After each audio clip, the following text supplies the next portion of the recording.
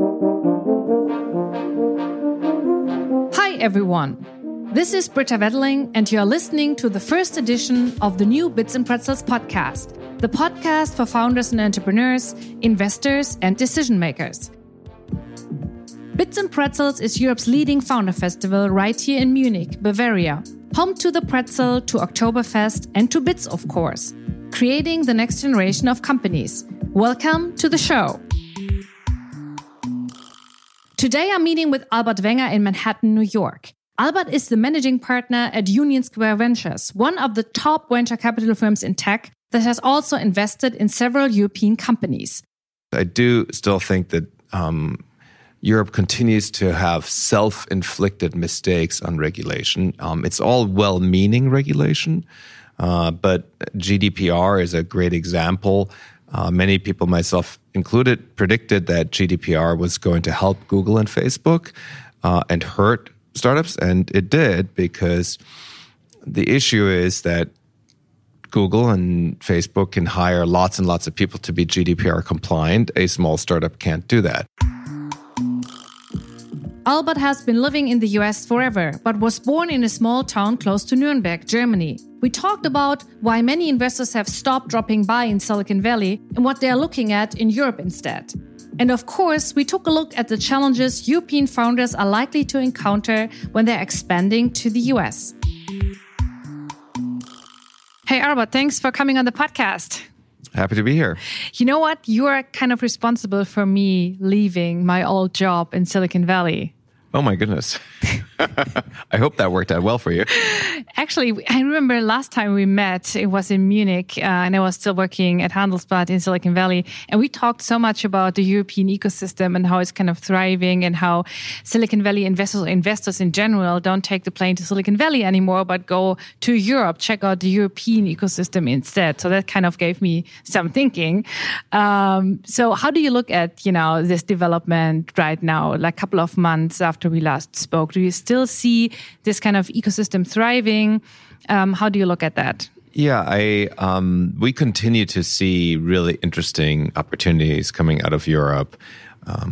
We just signed a term sheet for a company out of London, for example. Can't disclose it yet, but it's a brand new deal. And they've built something very innovative where there isn't an immediate equivalent here in the US. So there was this idea around for some time that European startups were just copying US startups, but that's definitely not the case anymore. There are lots of original startups. And if anything, there are now some US startups that are copying or have copied Europe. Gilt Group here was a copy of Montprivé in France. So interesting things happening, and we're active.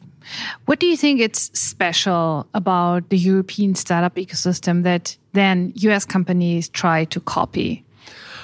Well, there are a couple of things that are interesting about Europe. One is most European startups take a immediately global view because most of them realize they're not going to be huge in whatever European country they're in. So if you, let's say, started in Denmark, you realize you're not going to be a huge company in Denmark. And so people take a sort of global approach from day one. The other is that there isn't necessarily an obsession with the latest fad of what to do. People are, I think, thinking independently because they're not caught up in the sort of bubble that is Silicon Valley. So that's been helpful for us as USV being based in New York. It's been easier to form truly independent opinions about the kind of things we want to invest in. So being not in the echo chamber helps a lot, I think. When we look at the venture fund that's going into European startups, there was like a record volume in the two first quarters of 2019 was 20 billion, I think around 20 billion. Do you think this trend will continue? I believe so. As long as people start interesting companies, that new Europe-focused funds continue to be raised also. So there's both capital, plus, of course, all the big US-based funds are investing in Europe. So I see no reason for that trend to stop. it's also true that, there are big companies that have globally recognized names that have come out of Europe. TransferWise is an example. We were investors in Funding Circle, which went public. The stock hasn't traded particularly well, but I think that has more to do with the overall view of the sector. But it's a company that has built a global business, in this case out of London. Clue in Berlin, where we're investors, is growing all around the world.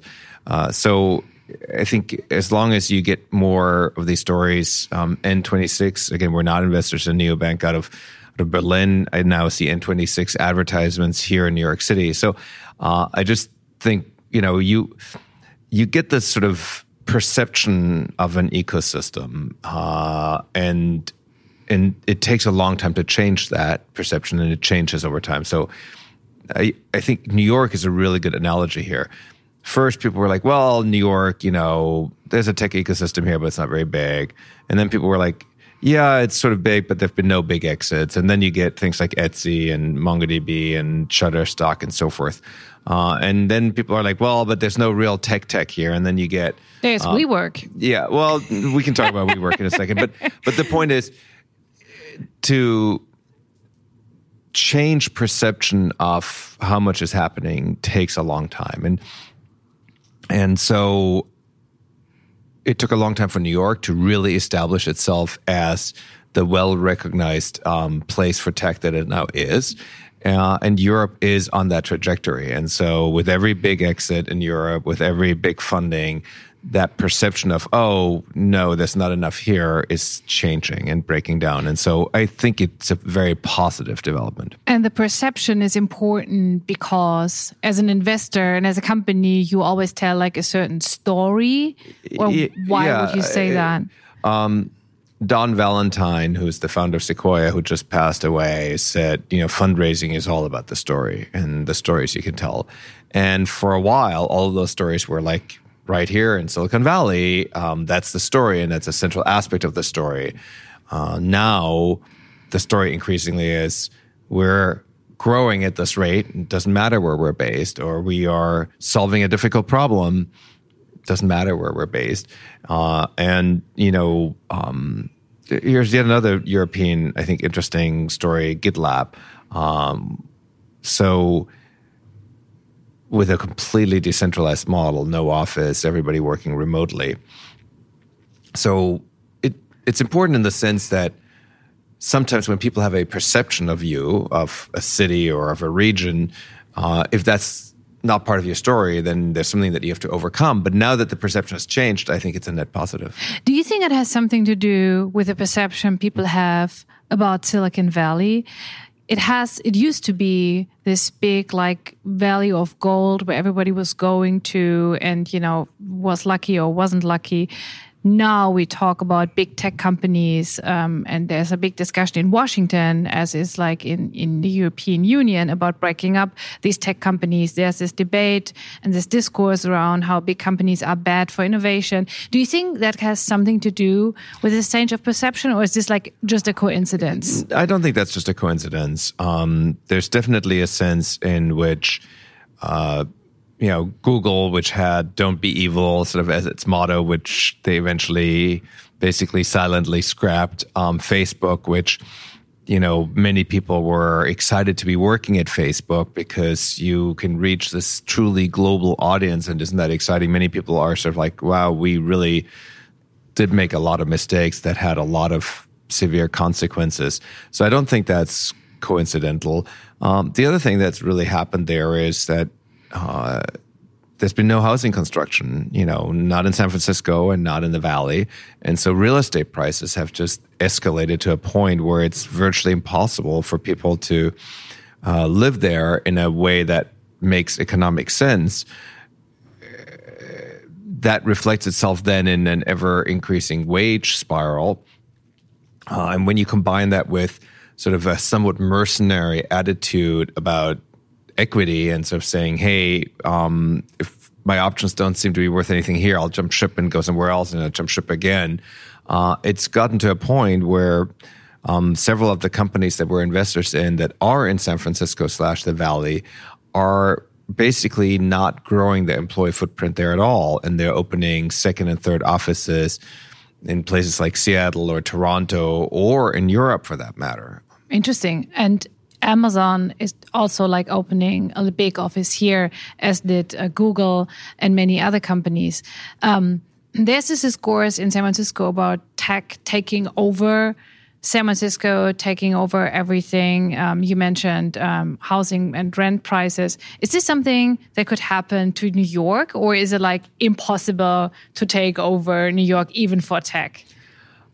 Well, never say never, but I think it's a super low likelihood event. New York is it's very large. It's much larger than San Francisco. And there are many, many more industries here. We have obviously a big financial services footprint.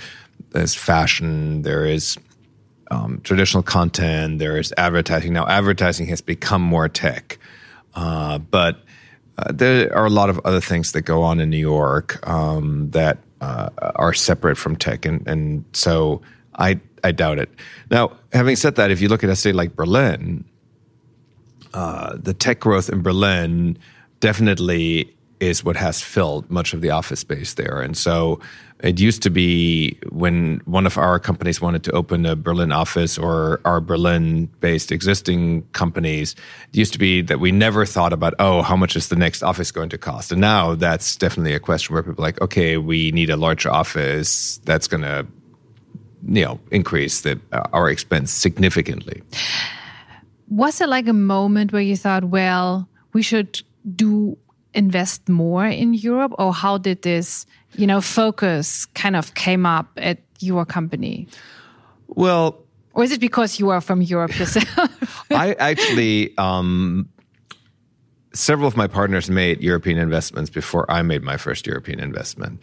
So no, it was more, we've always been very thesis driven. We've always been sort of looking for companies that do specific things. Like, for example? Well, a good example is when I became interested in this question of how can smartphones help people with their health. One of the things I recognized was that there were going to be more women in the world with access to a smartphone than with access to birth control. And that smartphones were going to be revolutionizing women's access to understanding sexual and reproductive health. I realized that as a result of a trip I took to Africa. And after I came back from that trip, I was like, well, I should find all the companies that are doing things. And at the time, the two companies I really started to focus in on were Glow, which was based in San Francisco, and Clue, which was based in Berlin. So it was sort of having the idea and then searching based on the idea that ultimately led me to Clue. You mentioned N26, and it's really funny because the advertising is right down the street, like pretty much like around the corner. There's N26 and there's also Flixbus, both two European companies now coming to the US market.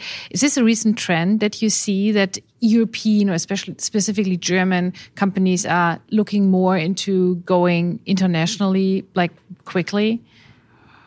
Well, I'm not sure how quickly it is necessarily. I mean, Flixbus has grown into a big business in Europe before it decided to come here. It's a really important distinction as to when and how you approach the U.S. market. I think there was a time period when German companies or European companies generally were like, well, we should actually just relocate the company to the U.S. and we should focus on the U.S. market. That never really worked. I didn't think that was a really good model. And frankly, when we invested in Shapeways, which was based in the Netherlands, they relocated here and it almost killed the company. And in retrospect, why?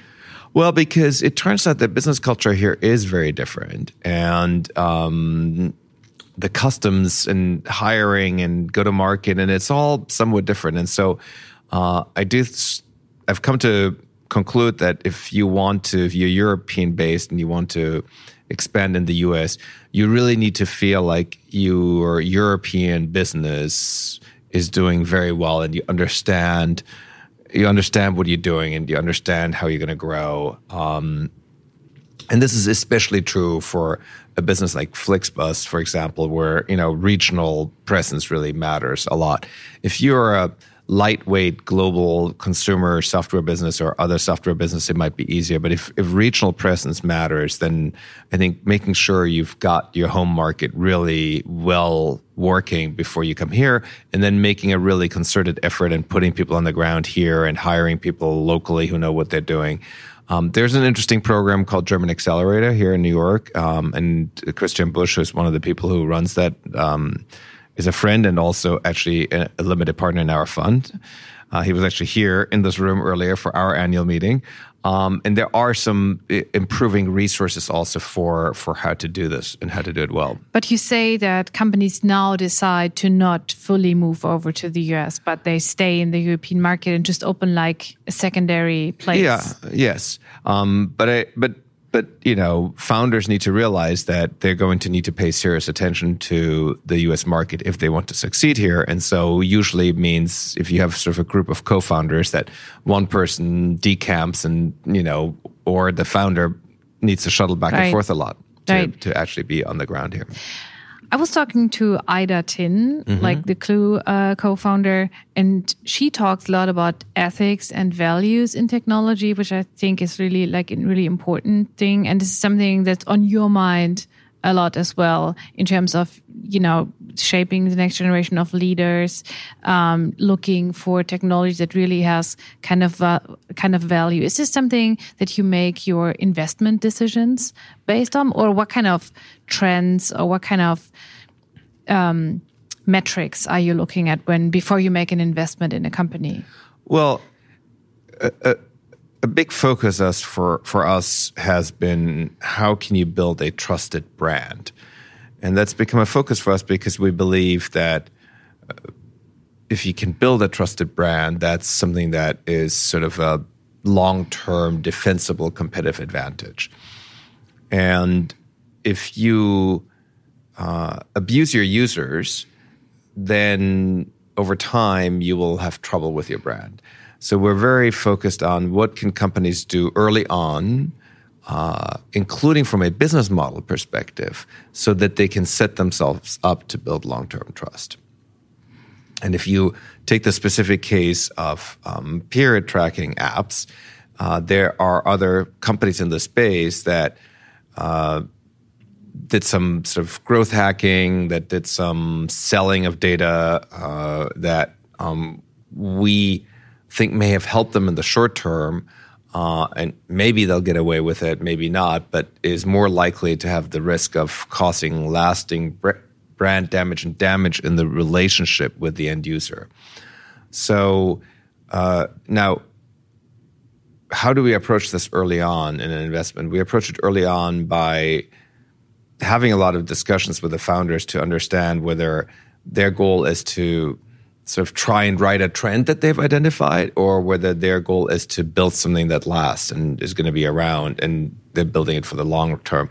We're very patient long-term investors, so we're never interested in the quick flip. We're interested in long-term value creation. How do you find that out?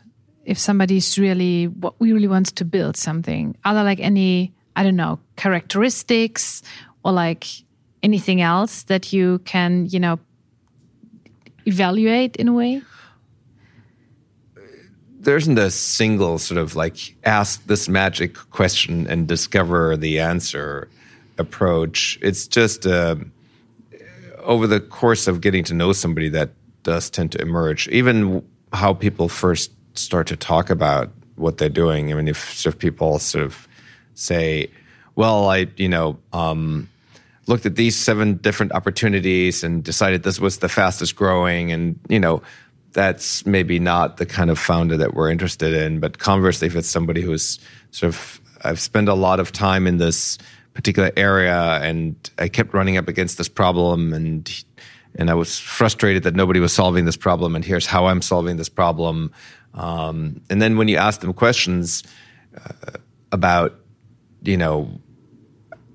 what they think some of the next steps are, or some of the implications, or some of the potential problems, you can often uncover whether somebody's thought hard about a problem or whether somebody's just chasing what everybody else seems to be chasing.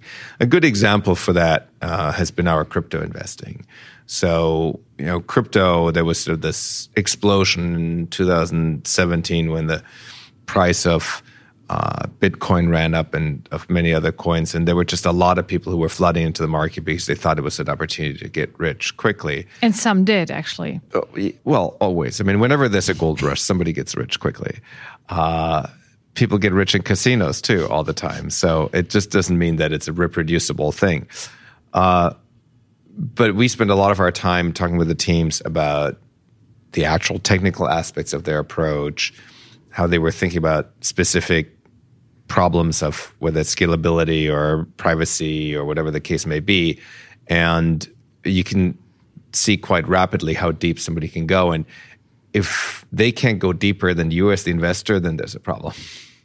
Is there like some learnings that the venture capital industry or you specifically had from the recent Wall Street stories around WeWork or Uber? Because you mentioned growth hacking and, growing rapidly, growing fast, and there was like a lot of big expectations in these unicorns. And now this kind of expectations, which is probably not surprising to people who know the area, didn't really, turn out to be good investments, at least for some investors. Is this something where you say, well, we should have known, or this is what we can learn, or this is what entrepreneurs can learn from this? Well, you made an important clarification here. Early investors in Uber still had extraordinary returns. So you provided this clarification because it turns out that early investors in Uber still made phenomenal returns. It's a little more a question of what happens to valuation trajectories. And there are really two important things to be learned there. One is that we are in an environment where things that are growing very fast can command very high multiples. And those multiples tend to reflect growth more than they tend to reflect thinking about the long-term economics of a business. So WeWork's valuations were driven by people being excited about how many buildings they were adding, how many tenants they were adding, how quickly their revenue was growing, et cetera.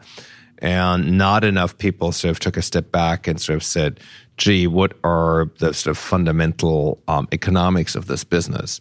We saw several rounds in WeWork, not the earliest rounds, but some of the sort of second and third rounds, and we just couldn't make... We thought it was a really interesting business. So you thought about investing, or well, we looked at it, and we people asked us whether were interested in investing. I mean, WeWork was raising a lot of capital, so they had to talk to a lot of people. But again, it's important to distinguish between is something fundamentally a good idea, and it's very clear that something like WeWork, something like Uber and Lyft, they're all really good ideas. Need to distinguish between that and getting way ahead on valuations. I don't believe that the corrections in Uber and Lyft's public stocks or WeWork's near implosion are going to have these massive ripple effects. And the reason I don't believe that is because a lot of people knew that those valuations weren't right. And so it wasn't like some surprise where you look at a company that everybody has sort of broad agreement on that it's the correct valuation. When a company like that falters, that I think has a much bigger effect. But here, where a lot of people were like, those valuations don't make sense to us, when then they come down, people are like, well, yeah, it's not a surprise. Uber and Lyft are another great example, like really great ideas. I mean, cars are mobile. People who need transportation are mobile. Giving them apps to match them up, it's a great idea. Is a 30% take rate sustainable? Are these markets stable? What does the equilibrium look like? I mean, those were all like important questions. Is there a global network effect or just this by per city network effect? I mean, China didn't work out for Uber. Well, and interestingly enough, in a way, it probably did, because when you own Uber shares, you own a part of Didi as well, because they did this big share swap. So, and that it's hard to value what the embedded value of the Didi stake is. But they paid a lot of money for it. Yeah.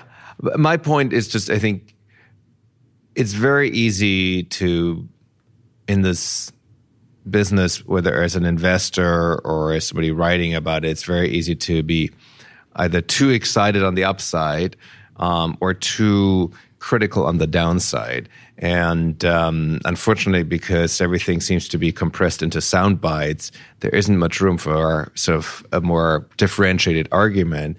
But I think that's really what's needed. It's to look at something like WeWork and be able to say, yes, there was ridiculous excess, and Adam Neumann clearly is a very questionable leader of anything. At the same time, to be able to say there's something really fundamentally important about taking the real estate model and moving it away from 10-year leases and moving it away from, kind of a locked-in rigor into a much more flexible system. There's a really good and important idea here. And, other people like Knotel and others are executing on that as well. So I'm just always a believer in let's not try and tell too simplistic a story, either on the way up or on the way down about these companies. Another aspect of this is SoftBank, obviously. SoftBank came in with huge, a lot of money with the Vision Fund investing in Uber, in WeWork. Do you see like a power shift now that some of the investment theses that SoftBank made didn't turn out? I always thought that the impact of SoftBank on the market was exaggerated. I think people were sort of saying, oh my God, SoftBank is ruining everything for everybody. And it just feels to me a little bit too like a convenient excuse. Many other companies have raised lots of money, and I think we all know in the venture business that too much money is mostly bad for companies. So, Lyft was able to raise money without necessarily, and large sums of money, but slightly less, and maybe their execution was more disciplined. We were in a company that was called Halo, merged into MyTaxi. It's now part of Daimler. We're still investors. That business has been growing phenomenally fast in a much more capital efficient way because they had less money. So people who I think sort of said, oh my God, SoftBank is ruining the whole industry, it just seemed a little overblown to me. So there's no relief for the US investors? Again, it sort of feels like people were making too much of a big deal of it on the way up, and now there's too much gloating now, and I just don't think it was that like transformative. What's been more transformative in my mind is that many of the firms in venture are now taking a full stack approach.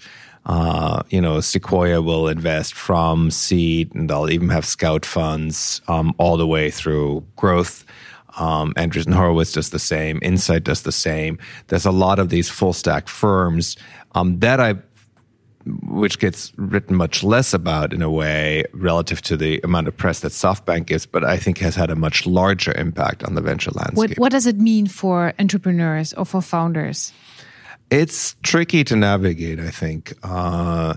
It makes perfect sense. Those firms have built larger sourcing teams. They have built more domain expertise.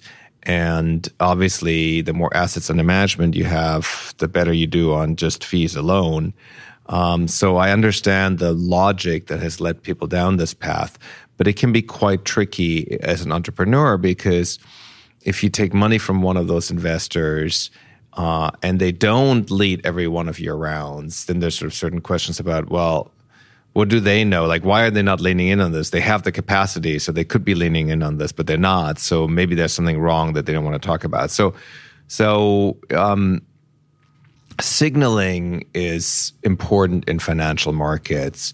And it's not quite clear to me yet how the signaling effects of these full stack firms will play out for the companies that they invest in. Interesting. You are from Germany. Before you moved to the US, you were born in Franconia, which is southern Germany, which is where you have Munich, you have Vienna, you have Zurich. Nuremberg. I was born close to Nuremberg. Okay, but like from the area, yeah, you have to be precise here. What kind of role does this ecosystem in the Alpine foothills, such to say, play in the startup game? I don't have the most detailed view of it. I do see a lot of positive things happening. Unternehmertum in Munich, which is also where Flixbus, I believe, came from, seems like a really vibrant endeavor. We've seen a number of startups come out of the TU München. We've backed one of them, which is called SimScale. I'm in the process of making a personal investment in a nuclear fusion company that'll be headquartered in Munich. So it does feel like there's sort of a very flourishing system there. I should spend some more time in my hometown of Nuremberg to figure out what's going on there. Oh, what do you expect? What do I expect to find? It's always harder for smaller cities, I believe. A big part of building a company is to have a large pool of people that you can recruit from, and people who are risk takers, who are willing to take startup risk. That does seem to correlate more with large cities. Interesting. What I've seen since I moved back to Germany, Munich in comparison to Berlin, I see like more of these kind of engineering-driven companies based in Munich. Maybe that's because it's so well connected to other, big corporations such as BMW, big insurance companies. Is this something that makes the region special, or that's like probably different to Berlin, where you see like more, I don't know, e-commerce, media kind of startup? Not sure how long that'll be the case necessarily. A counterpoint to this, for example, is that some very technical startups in the crypto world are in Berlin. So right. I do think you get pockets of things. And once you get a pocket, you get more of that, because the way these ecosystems grow is that they grow around iconic companies often. So in Silicon Valley, one of the earliest iconic companies was Fairchild Semiconductor. And then many of the companies that were started after that were called the Fair Children. So you get something like Zalando in Berlin, and, people who come out of that are more likely to start another e-commerce company than they are to start, let's say, a database company. So yes, you get these natural pockets. I'm not sure that they're that much related, though, necessarily to somehow the character of the city. Universities make a difference. So if you have a technical university like Munich does, that does help. Mm-hmm. The European Union wants to start a sovereign wealth fund for $100 billion to invest in startups. $100 billion? Oh, you can't see it's a podcast. I was doing the...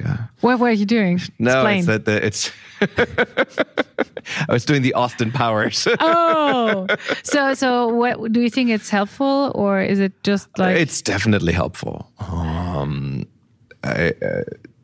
There is... around the world, sovereign wealth represents a large source of investable capital, and if organized the right way, will have a very positive impact on innovation, without a doubt. Mm-hmm. What other role can regulators play into enabling more innovation, make it easier for startups to thrive? Well, the starting point in my mind always is starts with cities that are fun and highly livable cities, including, coming back to an earlier part of the conversation, are somewhat affordable, so that young people who want to take risks and work at startups can live there. So that's a really important starting point, and this is why a city like Lisbon is doing very well in European startup world. So public transport, clean, safe. Entertainment. Yes. Gardens, parks, stuff like that. Okay. All of that. So that feels very important, because most of these companies employ knowledge workers. They employ people who are, it's not heavy lifting factory jobs. So it's a very different type of human capital that startups need to assemble. The second point is I do still think that Europe continues to have self-inflicted mistakes on regulation. It's all well-meaning regulation, but GDPR is a great example. Many people, myself included, predicted that GDPR was going to help Google and Facebook and hurt startups, and it did, because the issue is that Google and Facebook can hire lots and lots of people to be GDPR compliant. A small startup can't do that. So there was actually a net shift of advertising dollars towards these big firms because they find it easier to comply with that type of regulation.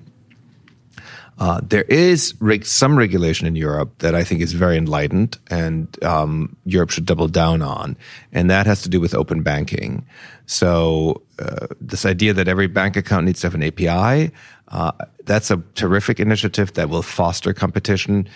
Its initial implementation leaves some things to be desired, but that direction of thinking is great. And in fact, there is a bill for the first time in the U.S., I don't think it's going to go very far, introduced by Senator Mark Warner, called the Access Bill, which takes its inspiration from open banking and suggests that APIs should be required for all sorts of platforms. And I believe that's something where Europe could have a real leadership. And just to explain that to the audience, it's making data accessible for fintechs, for example, open up the banking sector. So the idea of APIs in general is that you can somehow let third parties interoperate with what you already have. And so if I have my money at a bank and now I would like a special insurance product to connect to this, do I now need to move my money somewhere else, or an investment product, or can I just connect that product to my existing account? And something similar could be true in the social space. So we have all these debates in the US right now about political advertising on Twitter and Facebook. Do you think Facebook will do something similar, remove political ads? I don't know. I personally think it's a bad idea that Twitter is removing political ads. Because? It's a bad idea for two reasons. The first is now you've moved the problem to figuring out what is a political ad. If ExxonMobil runs an ad about their clean tech efforts, is that a political ad? If Extinction Rebellion, to pick an example, wants to run an ad inviting people to join them, is that a political ad? So all of a sudden you're in the business of figuring out what a political ad is. You could sort of say, well, an ad paid for by a candidate is a political ad. Very few ads are actually paid for by candidates. So now you've just sort of figured out where to draw the line. All of this speaks to the fact that these systems have too much power. And so we shouldn't let them make certain decisions. They should be more decentralized. And so if similarly Twitter were to be required to have an API, then it would be very easy to have third-party plugins that tell you, for example, that rate the veracity of an ad. Right now, you can't create a plugin into Twitter's app. It just doesn't exist. So now it's a great irony because Twitter started out as an API. When we invested in Twitter, there were no Twitter apps owned by Twitter. Twitter was just an API, and all the apps that people used to access Twitter were actually built by third parties. And it was only not much later, but significantly later in the history of Twitter that Twitter decided to shut down all these third-party clients and only promote their own clients. So I believe that's something that Europe could have a real leadership on, is to basically require that all applications have APIs and be programmable. And it would, of course, require these companies to choose a different business model, or to at least offer two business models. And personally, I basically think that if I get an API, full API access, I would be willing to pay something that's somewhere in the 25th to 50th percentile of what they make on their ad-supported users. So there is an opportunity for Europe to, because of there's already leadership in open banking. If they double down on that and then applied that to other systems, there's a unique opportunity. And the idea is to make data more accessible, because these data, like private data of customers, they all sit in the ecosystems of these big corporations, and that's basically where right now they're a little from. bit like Hotel California for data. I mean, you sort of can check in, but you can never leave, and so as a result, they're bad for competition and they're bad for innovation. The way all innovation in the information technology world has happened is that we built on top of things. So at the very low level, your computer has something called the basic input-output system. Then the operating system sits on top of that. The applications sit on top of that. And then, we've done this sort of layering via programming interfaces all the way in the stack. But then you get to these big, huge applications that everybody uses, and suddenly they're no longer programmable. And so the thing that has gotten us this tremendous innovation for long periods of time, we've cut it off at the layer of the applications, and that's why it's impossible for people to innovate on top of Twitter, to innovate on top of Facebook. So what can entrepreneurs do to push for more openness for data? Do they have to talk to their politicians? Do they have to join, I don't know, a lobby community? Because it's like really something that it's kind of important for all entrepreneurs who want to do something in the data sector, in the data industry. Well, there's always two modes of operation. One is building new and different things, and then the other is lobbying for change. And most entrepreneurs like to operate in the building new and different things mode and don't really want to spend their time trying to convince politicians to do things. So I actually think it behooves us as investors and also people who understand the technology and understand why it needs to be regulated, not using industrial age laws, but creating new laws for the digital era. It behooves all of us who understand this to spend our time on this. Very few entrepreneurs want to build products. They don't want to be spending their time in, lobbying politicians. But you wouldn't invest in a company that would build a social network, or would you? Well, because there's already a big competitor eating up the market. We wouldn't invest today if we thought there wasn't some really new idea as to how you were going to go up against the big incumbents. For example, we're investors in DuckDuckGo. DuckDuckGo goes straight up against Google in search. But DuckDuckGo doesn't go up against Google by saying we have better search. They have admittedly worse search than Google, but they sort of say, look, we don't track you at all. We don't store IP addresses. We have no filter bubble. It's but just the market straight share up search. Is pretty small. It's small, but it continues to grow. And search is an insanely large market. So even if you get to relatively small share, you can build a very large business in search.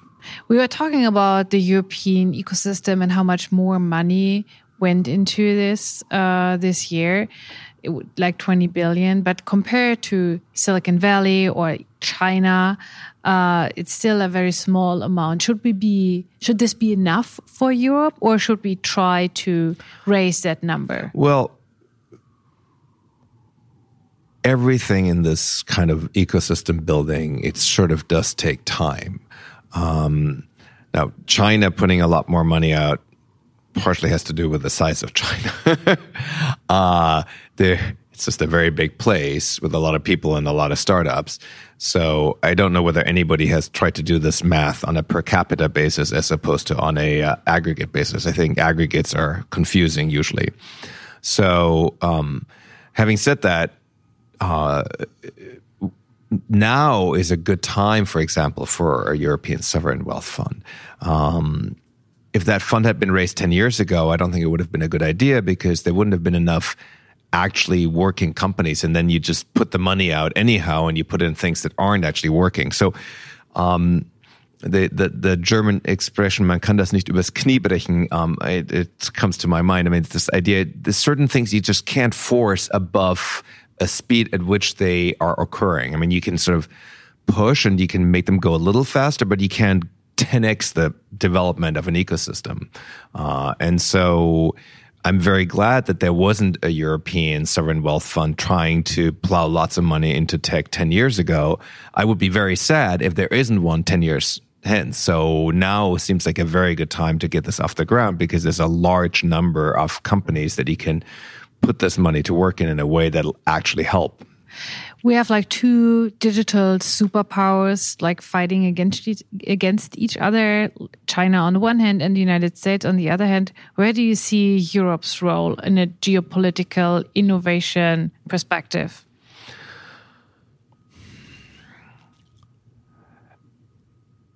The US-China conflict is one thing that's on a lot of people's minds.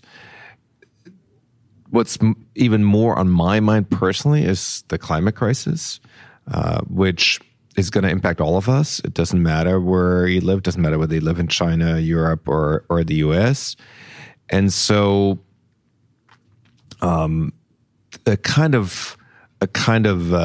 a race to innovate between multiple big places, in my mind, isn't bad per se.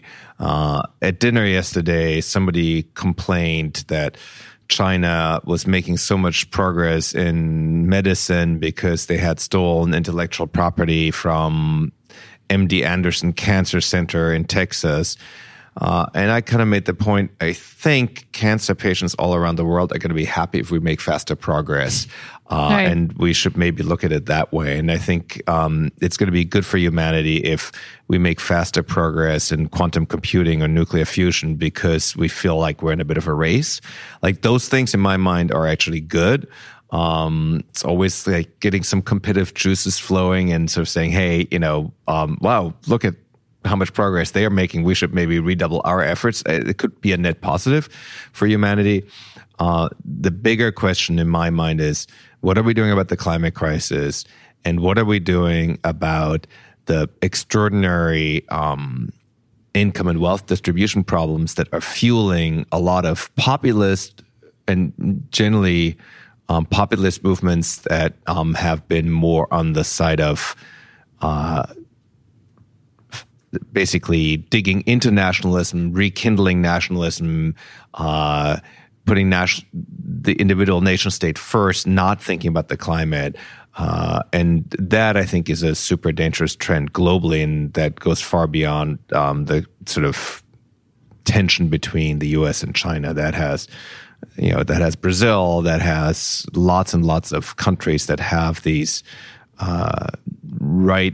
somewhat right populist movements that really don't seem to care at all about the impending climate crisis that we have to deal with. Which is interesting because technology, on the other hand, is something that's always like scaling internationally. It's always like, beyond. It's going beyond national borders.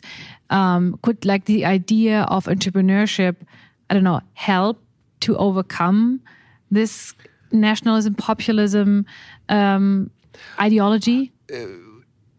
Yes, if we figure out how to distribute the benefits from this new technology better across the population.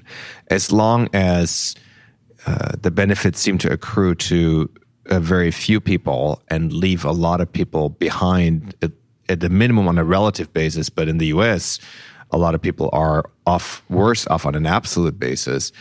As long as that's happening, that does not make the basis for a stable democratic government. And what happened in Chile just recently is a good illustration of that. So, which is lots of political unrest over income and wealth inequality. When you think about Germany, what first pops into your mind? Other than the amazing food that my mother still makes every time I come to visit.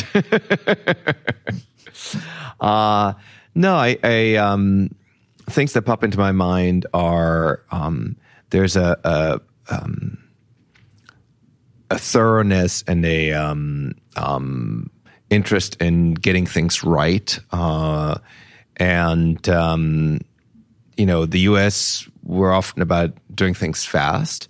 And not necessarily getting them right. It's move fast and break things, as Zuck Facebook's motto famously said.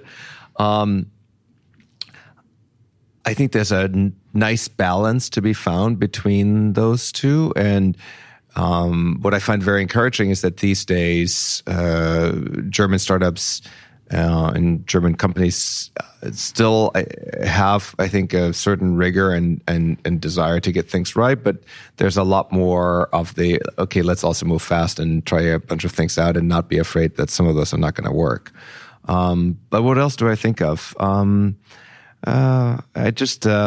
think of friends I have there, and I think of the potential for all of us to work together on some of the extraordinary opportunities that are kind of ahead for humanity, and to ward off some of the extraordinary threats that we're facing. It's such an incredible time to be alive. We had the sort of Wright brothers moment of quantum computing. We have extraordinary breakthroughs with technologies like CRISPR. We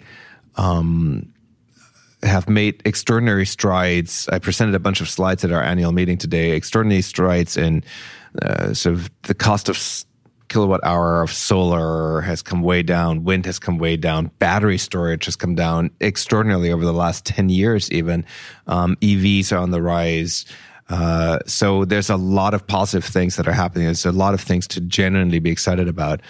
And then at the same time, the climate crisis is much more imminent and much more severe than people understand. And so it's sort of it's quite the fascinating time to be alive. You mentioned quantum computing and CRISPR, which is exciting new technologies. But on the other hand, many people are like fearful towards these new developments and innovations.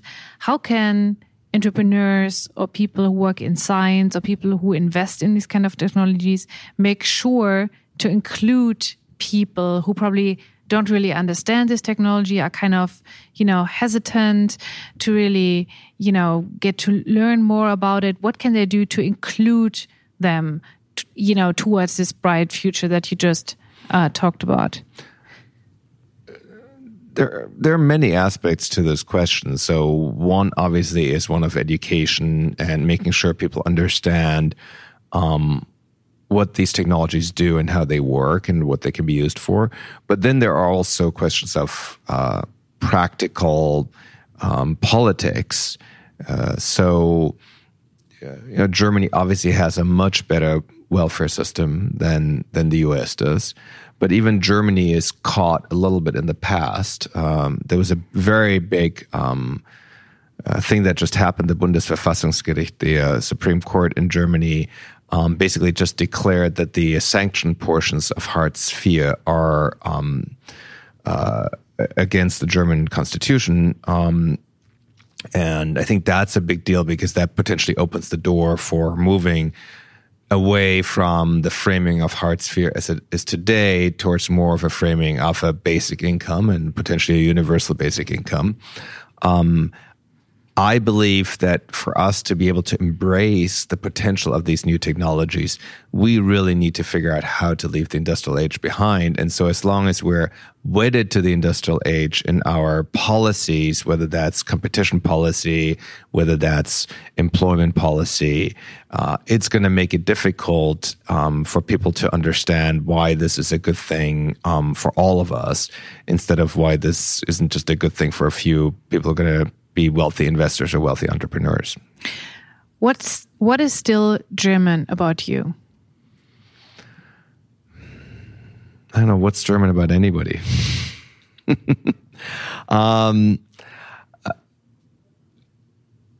I believe that having been exposed for anybody to two cultures for some prolonged period of time is maybe one of the singularly healthiest things that can happen to any human being. So much of what we somehow take as some kind of human nature, this is just how people are, is really something that's deeply culturally determined. And I don't know how one could arrange this, but if everybody could live at least a year or a couple of years in a different culture, I think a lot of problems that we have in the world today would kind of go away, because people would realize, oh, that's not some fundamental law of human nature. That's just how we do things here in this particular place. Albert Wenger, thanks for coming on the podcast. Happy to have been here. And that was our first Bits and Pretzels podcast. We'll be coming to you on a weekly basis now with great guests who are ready to share their stories. I hope you enjoyed the show and will let your friends and colleagues know about it. You can subscribe and listen to it on Spotify, Apple Podcast, or wherever you get your podcast from. Or go and visit bitsandpretzels.com. You can also find us on social media, so please do share, like, and comment. If you want to recommend a guest for our show, yes, you can even nominate yourself. Or if you just want to tell us your thoughts, please write to podcast@bitsandpretzels.com. We are always happy to hear from you and curious about your feedback. I am Britta Wedeling. Thank you for listening.